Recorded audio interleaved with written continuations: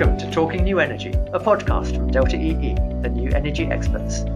We'll be talking about how the energy transition is developing across Europe, with guests who are working at the leading edge of this transition.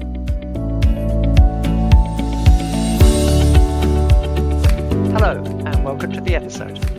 Today, we're talking about the topic of the moment, COVID-19, and the impact of the crisis on the energy transition. It's worth noting today's date, given how dynamic and fluid the situation is. We're recording this on 6th of May, so it may be helpful for context if you're listening to this later on. We here at Delta EE have been thinking long and hard about the impact of the current crisis on the transition from old to new energy. And we're going to share some of our thoughts today, hopefully give you some new angles, new perspective, new ways of thinking about the challenges and opportunities that we think may be there in the future. I'm joined by three of my colleagues, and I'll start by asking each of my guests to share one particular insight that they see in the short term, so how the crisis is currently affecting parts of the energy sector or companies in the energy sector. So my first guest is my colleague Rox Petersea, who works on our heat research. Hello, Rox. Hi, John. Rox, so you've been talking to a lot of companies in the heating sector. What are you hearing from the market at the moment in terms of how companies are being affected and are being affected at the moment? So a few weeks ago when we started having discussions, there was a lot of uncertainty and the industry was sort of dealing with the immediate challenges of shutting factories and figuring out whether installations could continue. And now I'd say within the last sort of 2 weeks or so, especially with lockdowns lifting, there's generally quite a lot of optimism about sort of getting back on track and catching up on sales in the second half of the year. For low carbon heating, the question is how will drivers like building regulations and new build rates and subsidies be impacted?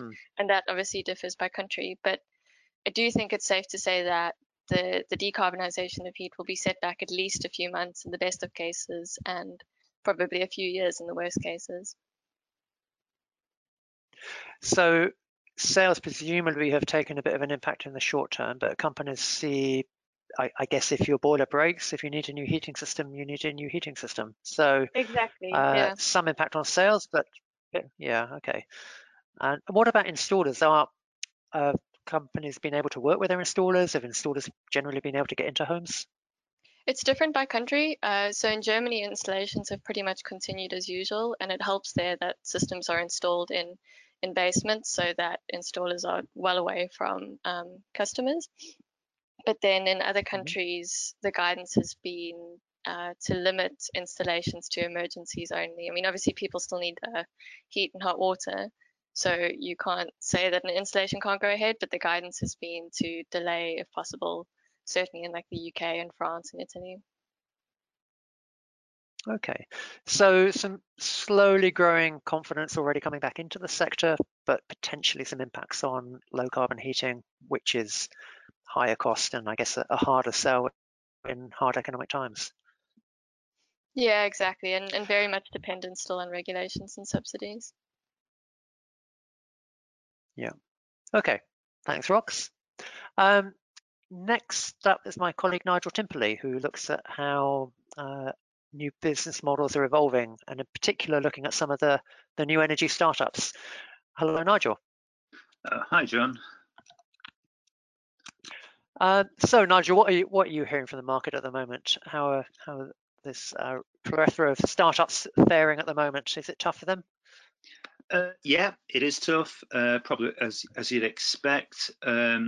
We're seeing, we're hearing some interesting things actually. That clearly digital models seem to be doing better than physical ones. You've already suggested the issue to do with physical installations and social distancing, challenge that brings.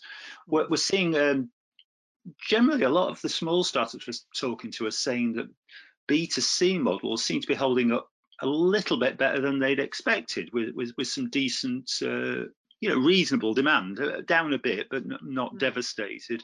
Whereas B2B models are are really suffering as companies look to conserve cash and not spend any more than they have to. So probably more issues there. Though also we're hearing signs of companies looking to collaborate with each other on a sort of we're all in it together mode, where possibly JVs or collaborative style projects might spread costs and allow companies to come through together by leveraging other companies' expertise. And just picking up, Nigel, on what you're saying about some of the physical installation issues that Rox mentioned, are you seeing a trend that if you're software focused, you're probably doing better than if you're hardware focused, or absolutely? Also, subscription models seem to hold up quite well because some of the payment terms, maybe running months and months into the future. But yes, broadly, we're definitely seeing a split between digital solutions seem to be holding up a lot better than physical ones. Also, one or two companies we've seen are doing some quite interesting things where they're trying to work with their customers and show they can help them through the crisis. For instance, StromDIO in Germany have built their own digital conferencing software, and they've decided to give it away to all their customers just to use for free if they want. So sort of trying to bridge that gap and show they're in it together. And I think that's an important idea. Okay, thanks, Nigel. My third guest today is my fellow director, Andy Bradley. Hello, Andy. Hi, John. Andy, you've been speaking with a lot of different types of companies across Europe. What's your standout observations in terms of how companies are responding and the impact on them? Yeah, I mean, companies are clearly being really challenged by this situation. As Nigel mentioned, cash is king, and every company in the space is being really careful about any kind of expenditure. Budgets are being locked down or frozen for a period of time. The key uncertainty remains really the longevity of the crisis. Thankfully now most countries in Europe at least are talking about how to come out of the lockdown or have started to come out of the lockdown. So perhaps there's more clarity today than there even was a week ago or 2 weeks ago, certainly on the length of the challenge. But still companies are being very cautious for sure. But having said that, actually, I've certainly over the last 2 or 3 weeks, I see quite a lot of evidence and I hear quite a lot of positive discussion with companies that we deal with that the nature of the energy transition is so strategic to their business that they are really doing everything they can to continue with those projects. It's really reassuring, for example, to see any examples. Well, for example, some of the deals that have been announced recently, I think it's refreshing to see, Fortum have just divested some of their EV assets.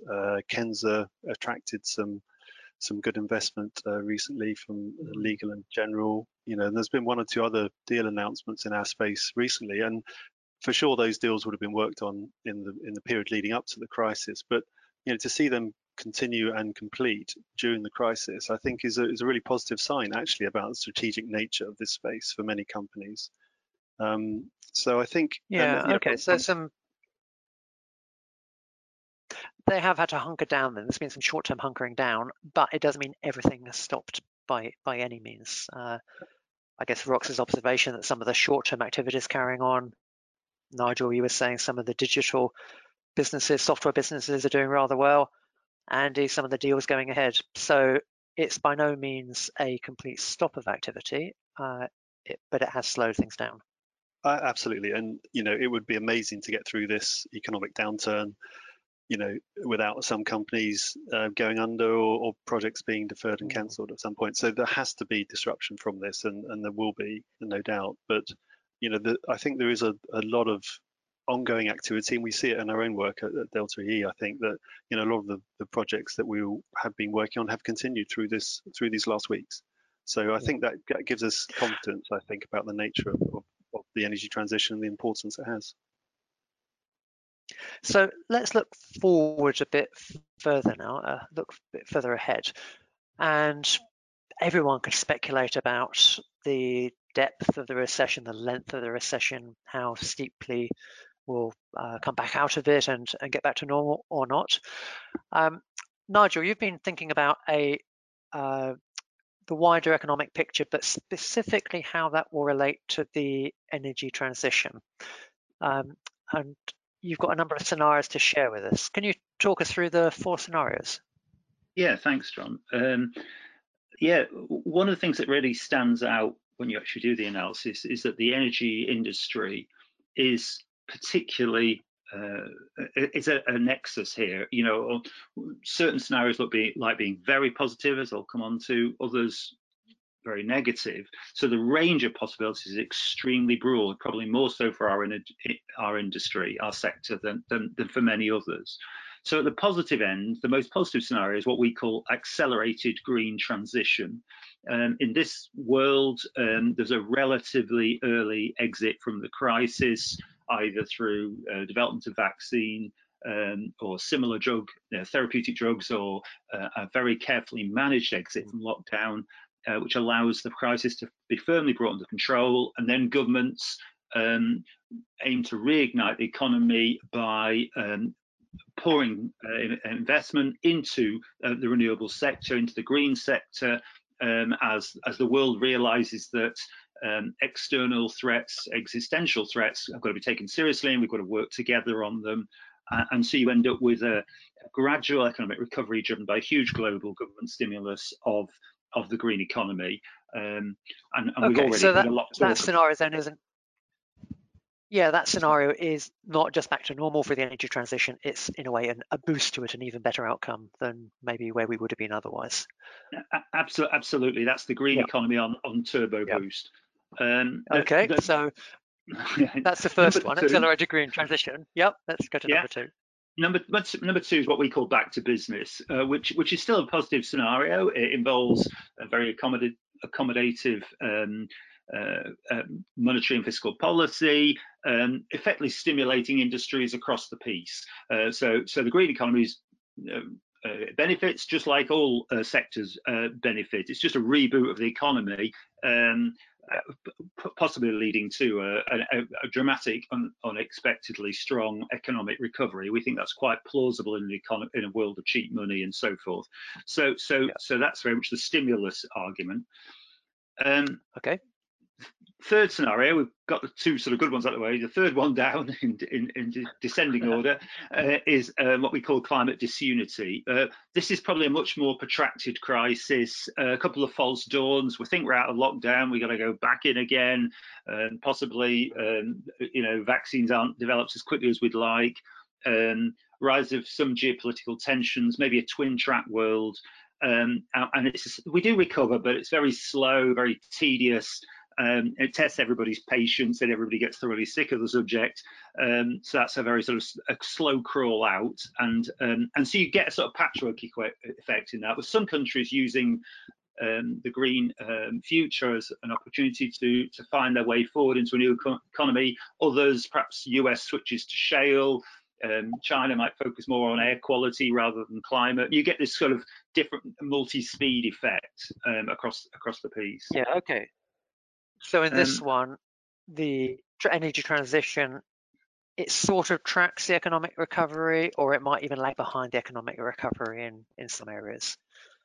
Yeah, I think it's patchy. That's the point. You might expect nukes to do well in one area, green in another, coal in another. It really would be all over the board. I think very, very disjointed. Yeah.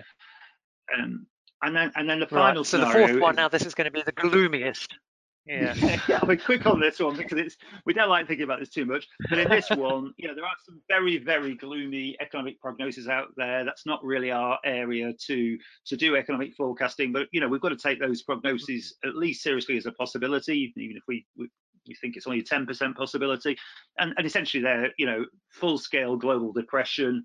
And in this world, everybody says, look, it's terrible. It's the worst depression since, I don't know, the 30s. We haven't time for the climate. That's a problem for another day. This is about keeping the lights on, some energy business survival, probably emphasis on networks, on support and just getting through rather than actually developing and building something new and positive. So we call that climate deferred. Okay. So those and are that's 4 scenarios. A bit of the risk. Yeah, so that's where you might get a response to a typical recession of, well, we've got other things to worry about before climate. So exactly. We don't think that's the most likely, but we do think it is a serious possibility that should be on the radar. And I think the sort of key takeout, and we could drill into talk about these all day, but the key takeout is this is a very, very broad spectrum, and all of the possibilities are at least plausible. So the challenge for energy businesses becomes, how do you plan for a world with such a broad range of outcomes, from boom time, the happy days, to all bets being off? How do you approach a world that's that varied? The possibilities are that varied, and also what are the signposts that we could look for that suggest that we're going one way or the other. But more, how do you plan for that? Because obviously a lot of this stuff is out of our control, but how you plan, how you prepare for that, that's what's under your control. That's what we've got to focus on. Yeah. Okay, so let's just run through this again. Accelerated green transition, back to business, climate disunity, climate deferred, and the really interesting point that the extremes here are even bigger than the extremes for the rest of the economy. Yes, I think so. So real range, yeah. Andy, in terms of signposts, Nigel mentioned signposts. What should we be looking for, or are there any little hints out there of which way we might be going?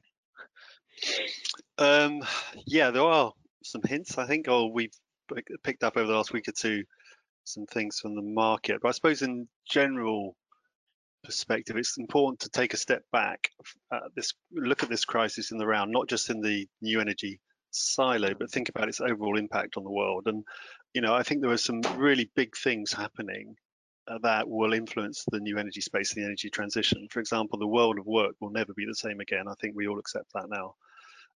But other things such as remote healthcare, the opportunity for assisted living may be fundamentally different in future.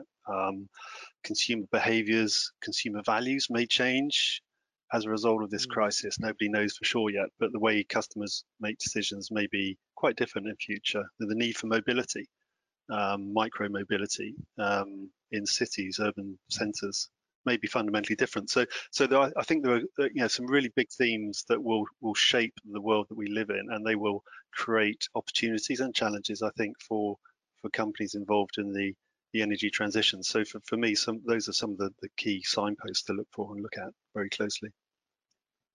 Okay, I think that's really interesting. So in accelerated green transition or back to business, the nature of the energy transition may be different in a number of ways from the way it was when we went into this crisis.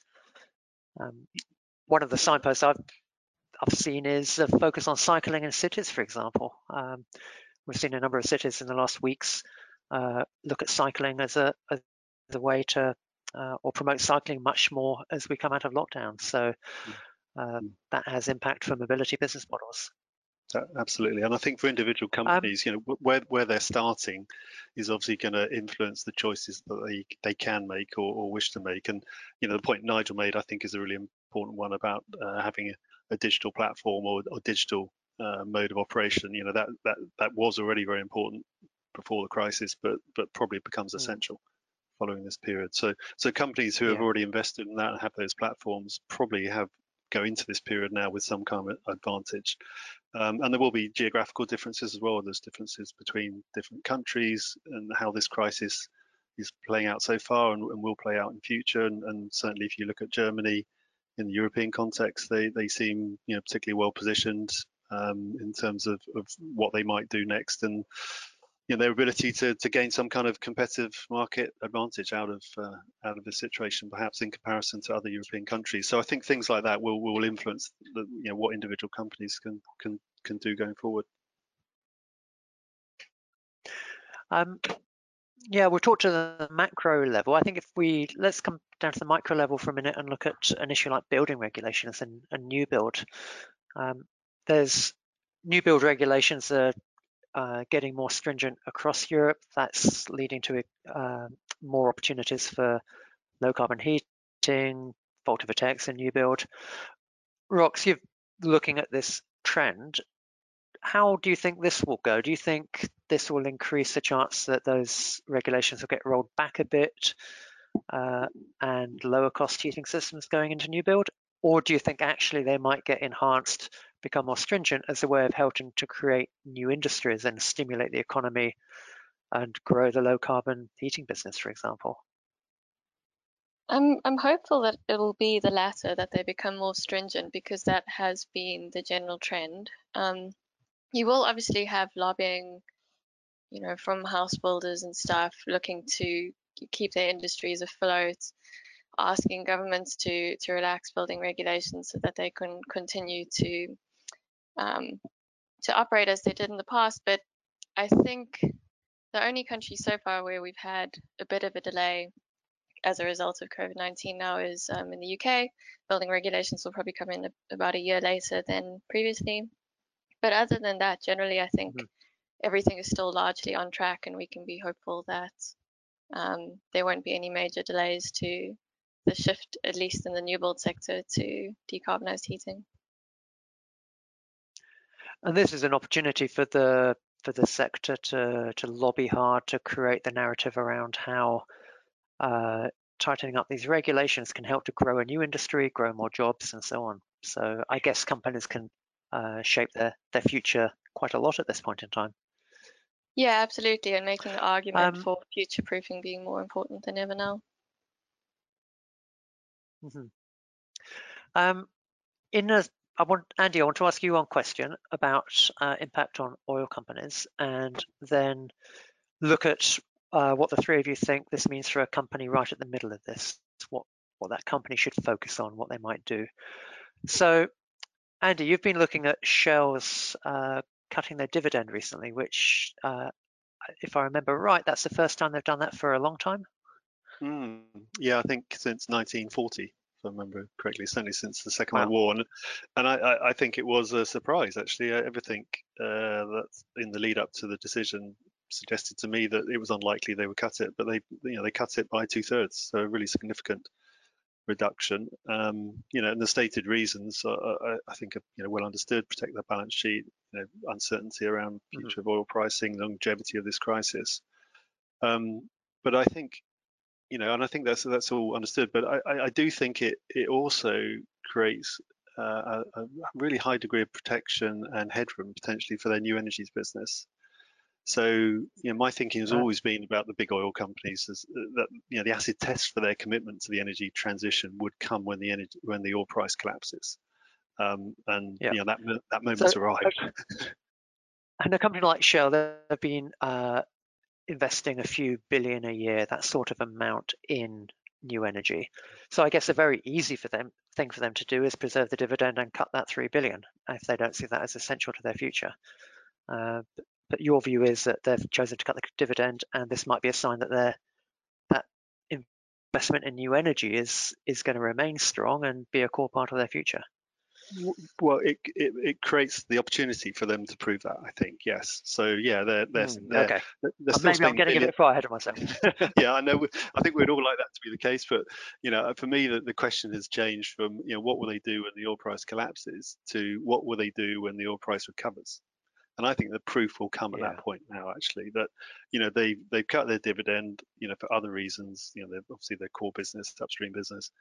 And they're cutting a lot of costs. They're stopping their share buyback scheme. So they really have deployed their big bazooka on this one. And I think when this current crisis passes and the oil price recovers, as it always does, and it will at some point in the future, I think at that point that's when we will really know. And if they restore the dividend to the historic levels and continue to be a company that's driven by investor return generated from fossil fuel extraction, then I think actually we can say that their commitment to the energy transition is not what we would like it to be. If, however, at that point they take the opportunity to actually recycle some of the profits from the upstream sort of legacy big businesses into an accelerated growth of the new energies business, that's the opportunity I think they've created for themselves. But I think we will only know that come the moment when the oil price recovers and they make a decision on their dividend. And final point, I'd have to say their shareholders have a huge role to play here. If the shareholders that they have support the company in the energy transition and the long-term vision for how the company can contribute to that, that would be fantastic to see. But if their shareholders are frankly putting them under intense pressure to maximise the dividend, that will be particularly disappointing. Okay, so yeah, I know a lot of people in the new energy sector look to the activities of companies like Shell and Total, for example, Repsol. Nigel, you've got an observation on types of energy companies, maybe not the big oil ones, but the I guess the traditional incumbents, the utilities who are under pressure to survive, hunkered down, maybe preserve cash, maybe a little bit of retreating, and a second type of energy company that's emerging. Tell us about this second type and how they contrast to my probably overgeneralization of the incumbents. Yeah, well, like a lot of things in the crisis, there's a sort of potential for existing trends to accelerate, and I think this is another example of that. So that several of the sort of legacy energy companies, EDF, Centrica, Engie, Vattenfall, have cancelled or reduced dividends in a bid to conserve cash. Some of these same companies have also cancelled financial guidance to markets because they just don't know what's coming next. Maybe furloughed staff to save money. And we know that there's been a reduction in power demand as the European economy's gone into lockdown. The big unknown, of course, is whether customers will pay their energy bills, but it's a part of our legacy business model as an industry that energy companies provide free credit and then hope to get paid at the end of a period of time, which supermarkets don't have to deal with that. Try that in Tesco's or Leclerc. But so there's this huge problem. There's this huge problem that the legacy companies have got, which is preserving cash, and will their cash flow be hit when customers don't pay, if they've lost their job or whatever. On the other hand, we've seen the emergence of these new, really tech companies in disguise that are energy businesses, but scratch the surface and there's a tech startup underneath. The best two examples that immediately come to mind are Octopus Energy in the UK and Eneco in the Netherlands. Right in the middle of this crisis, not before, right in the middle, Origin Energy of Australia has invested over 500 million Australian dollars in Octopus to buy a 20% share of the company, which values Octopus at over £1 billion, so a unicorn in UK terms. Similarly, Eneco has just been acquired by a consortium of Mitsubishi and Chubu from Japan for around €4 billion. So you've got these new tech-oriented energy companies with huge financial firepower. They're not having to worry about hunkering down and cancelling dividends and just crossing their fingers. So we have a twin track picture there, and I think we might see them do different things because they're starting from different places. One will be focusing more on just getting through. The other one can start making advanced investments, getting it ahead of the game, putting down platforms that are very consumer oriented. Because one of the things coming out of our work is that on scenarios is that the consumer, although policy matters, although technology matters, possibly the consumer matters most of all. The consumer's going through a fundamental change here in many ways. Home as the cocoon, the death of the city, possibly. Tech. Yeah. I can do everything from my home. Maybe we'll see the rise of VR. Who knows? A lot of people are speculating. We don't quite know what that looks like, but it does look high tech, and it looks about empowerment. And Andy's talked about assisted living. There's a lot of stuff going to go on in the home and in communities as people start to look at life differently, and possibly also they start to feel differently about they feel that the modern world is a lot less robust than they thought it was. They're in, and they may regard the climate challenge in a similar vein. Now they're enjoying clear water in the Venice canals, blue skies over Delhi, and wild animals roaming boldly in lockdown cities. Maybe people start to think, this is great. The roads are quiet, there aren't vapor trails all over the sky. I'd like to live in this world. So the consumers having a good long think about what sort of world they want, and these really responsive companies with big cash piles and serious investors behind them can respond to those customers' needs with high-tech solutions, because this is a tech game, the future. Whereas the legacy companies are going to struggle because they're going to be focused more on just cash flow and getting the bills paid. Okay, so Nigel, you've given us a hint there of some of the things you think are important for energy companies to focus on, and maybe the challenges of incumbents versus some of these new tech focused companies.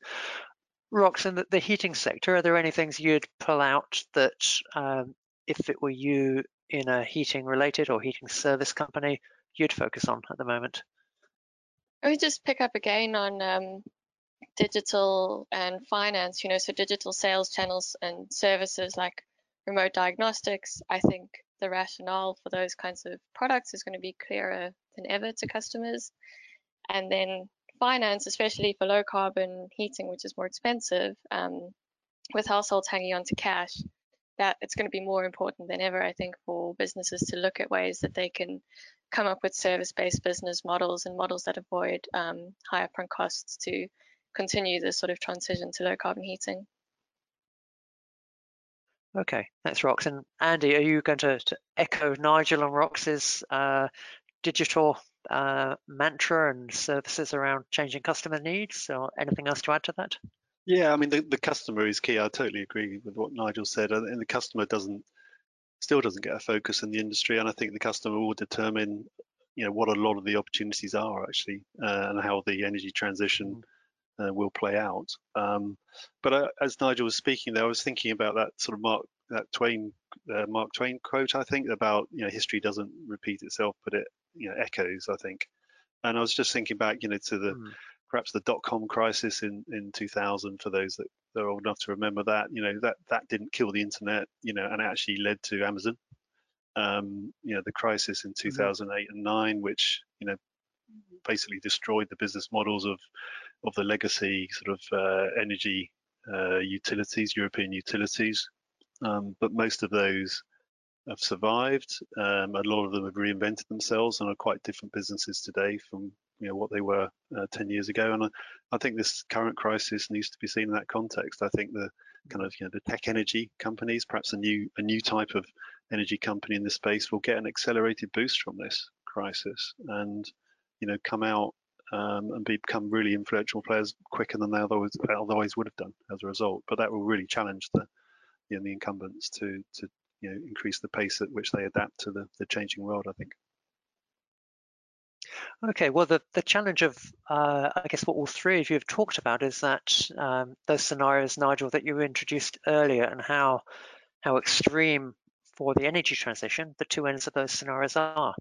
So I'm going to bring out the Talking New Energy crystal ball now, and at the risk of putting it under a lot of stress, hopefully we don't break it, ask each of you to predict which of those four scenarios you think will be in let's say 2 years' time. So just to run through them again: accelerated green transition, back to business, climate disunity, and climate deferred. So where will we be in 2 years? Nigel, let's start with you and say what your scenarios. Okay. Well, I'm an optimist by nature, so I'm going to say we're going to be an accelerated green transition. I think pretty much every recession of my lifetime, the green movement has been told to take a hike. We can't afford to focus on the climate just yet. We'll get back to you later when all of this is fixed. That feels very out of date to me. I think the argument has moved on. I think there are strategic companies making strategic decisions with serious investors behind them who are in it for the long haul. And fundamentally, I think consumers want it. I think the pull is from the consumer. So ultimately, the consumers and voters, because they're the same people, are going to have a big say about what happens next. And I think that's what they're going to demand. I don't think they're going to go back to business as usual. So that's where my vote is.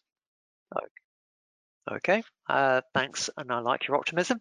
Rox, how about you? Are you equally optimistic or a little bit more pragmatic or pessimistic? I would call myself a realist, so I'm going to say back to business feels more likely to me. Okay. And Andy, how about you? I think when I think of this on a European scale, I think I am with the accelerated green transition. If I think globally, I don't think that's the case. I think it potentially will be climate disunity or back to business, actually. But I think in Europe, I think there is a real groundswell of momentum from consumers and from government and from industry, I think, which supports that view. And it always makes me nervous, why is it going to be different this time? As Nigel said, previous recessions haven't really had this same kind of accelerated impact, if you like, on the transition. And I think it's going to be different this time for two reasons. One is I think we probably reached peak oil. So, well, in Europe, we have reached peak oil some time ago, actually. But, it creates the opportunity for new renewable capacity to grab market share as the demand recovers, I think. But renewables are so much cheaper than they were 10 years ago. The cost of renewables and the economics for renewables today is really competitive without any subsidy. So it just makes sense. There's some clear reasons why it might be different this time. Yeah, I think so. I think so. So, in Europe, I'm really becoming increasingly positive that actually an acceleration of the energy transition is going to be one of the results from the crisis. Well, only time will tell, and I'm pleased to say we haven't broken the crystal ball. It's remained intact despite this very difficult look into the future. So we'll see where we end up with these scenarios.